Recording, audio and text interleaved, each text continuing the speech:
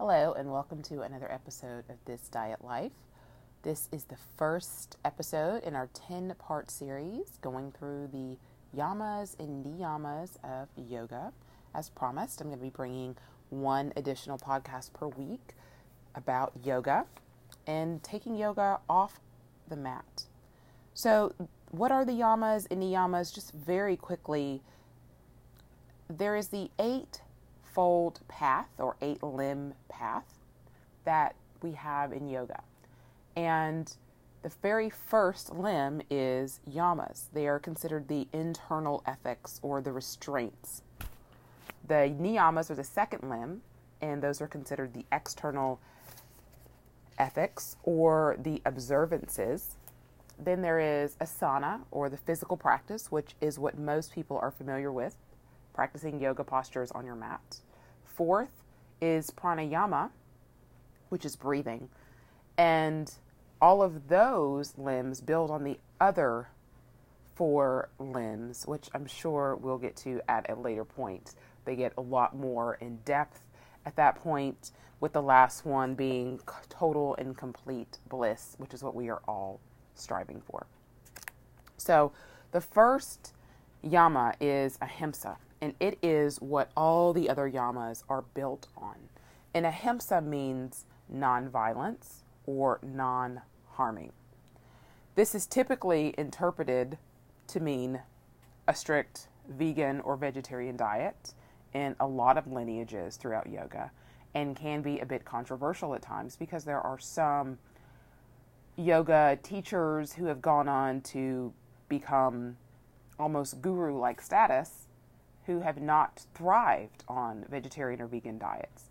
And so they have not advocated that for their practitioners as well. And so depending upon who you read, then ahimsa may be observed by being a vegan or vegetarian, and that is the only way that you can observe ahimsa, or we can really get into it a little bit more than that and look at what it really means to be kind, which at the very core of this yama is what ahimsa is about, being kind. And the fundamental question becomes, can you be kind to others if you can't first be kind to yourself? So I finished my teacher training in January of 2015. And I didn't really connect with the yamas and niyamas because when I went through my teacher training, my teacher was very big on being a vegetarian. And like some vegetarians that you meet, they're so adamant about it that they come off very self-righteous about it. So they don't really give you great reasons as to why you should be. It's just, this is what you should do. Do it, kind of an attitude. I did try to be vegan during my teacher training with results that I have talked about on the podcast before. And so I never really connected to the yamas and niyamas for some time. So a year later, I went to Yoga Journal Live, which unfortunately are all gone. But there used to be these really awesome conferences that they would have in different cities throughout the year. And I went to the one in San Francisco in January of 2016. And I got to bookend my experience with all-day immersions with 2 really fabulous yogis. The first day being Dharma Mitra, who is an amazing, amazing yogi. He's been doing yoga for like 50 years or maybe even longer. He has a huge yoga center a little bit smaller yoga center now in New York. But I had a really wonderful day with him. And I did not get a teacher training manual in my teacher training, which is a whole other soapbox. So I actually bought his some months prior to going to Yoga Journal Live, Life of a Yogi. And I took it with me on the trip and read it on the entire plane ride. And he was very big. He's the very typical yogi, very big on being a vegetarian. He did at least provide some reasons as to why, energetically, why it's not a good idea for yogis to eat meat. The last day, I had an all-day immersion with Giselle Mari, who is not maybe as well known as Dharma Mitra is, but still well known in some yoga communities, particularly the Jiva Mukti community, which she belongs to. but that's probably way too much information for most of you. But her lineage also are very strict vegetarians. But her line of thinking is that's just one way to practice ahimsa. Fundamentally, ahimsa is about being kind. So the best way to practice ahimsa is to focus on being kind to yourself. And that really resonated with me because historically, that's something I've really, really struggled with, is saying kind things to myself.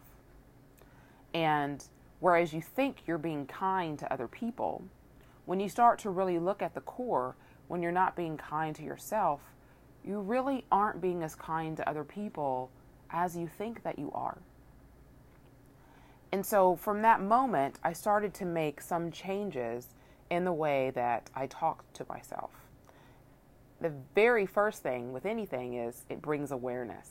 You start to notice the negative self-talk. Once you notice it's there, then it allows you to be able to make changes. It doesn't mean that we can't be critical of the things that we do. Oftentimes we're our biggest critic, and that can be okay, but there has to be a fine line. If we're going to critique ourselves, then we've also got to be able to pat ourselves on the back at times as well too. When I was in the Student Government Association in college, whenever we had to debate a topic, they would always follow up a con with a pro. And they would always end on a pro. And it's a very interesting concept to apply to ourselves. If we're going to give ourselves a critique, if we're going to say something negative about ourselves, which I don't recommend, we're going to also have to balance it out with something positive. If we're going to talk about something that we need to change, we also need to talk about something that we're doing right.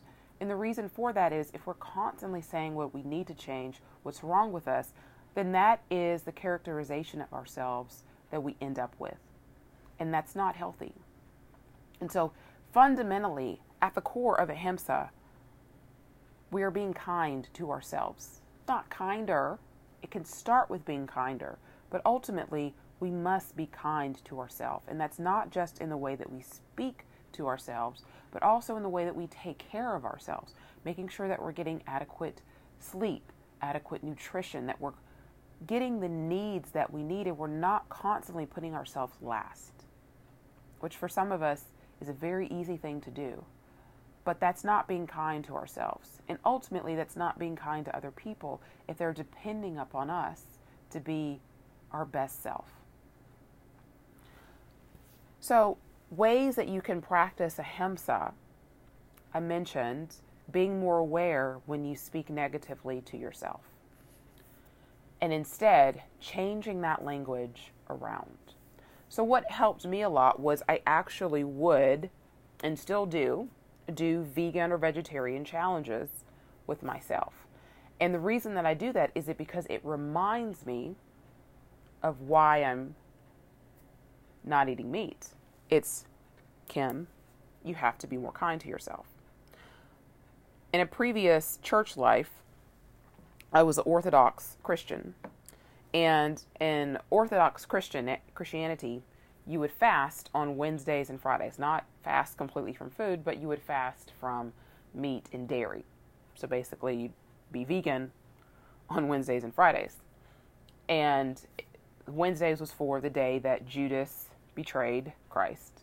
And the Fridays was because that was the day that Jesus was crucified. And then we would also have a few fasts throughout the year, one during Advent, which is the Christmas season. It would be 40 days long.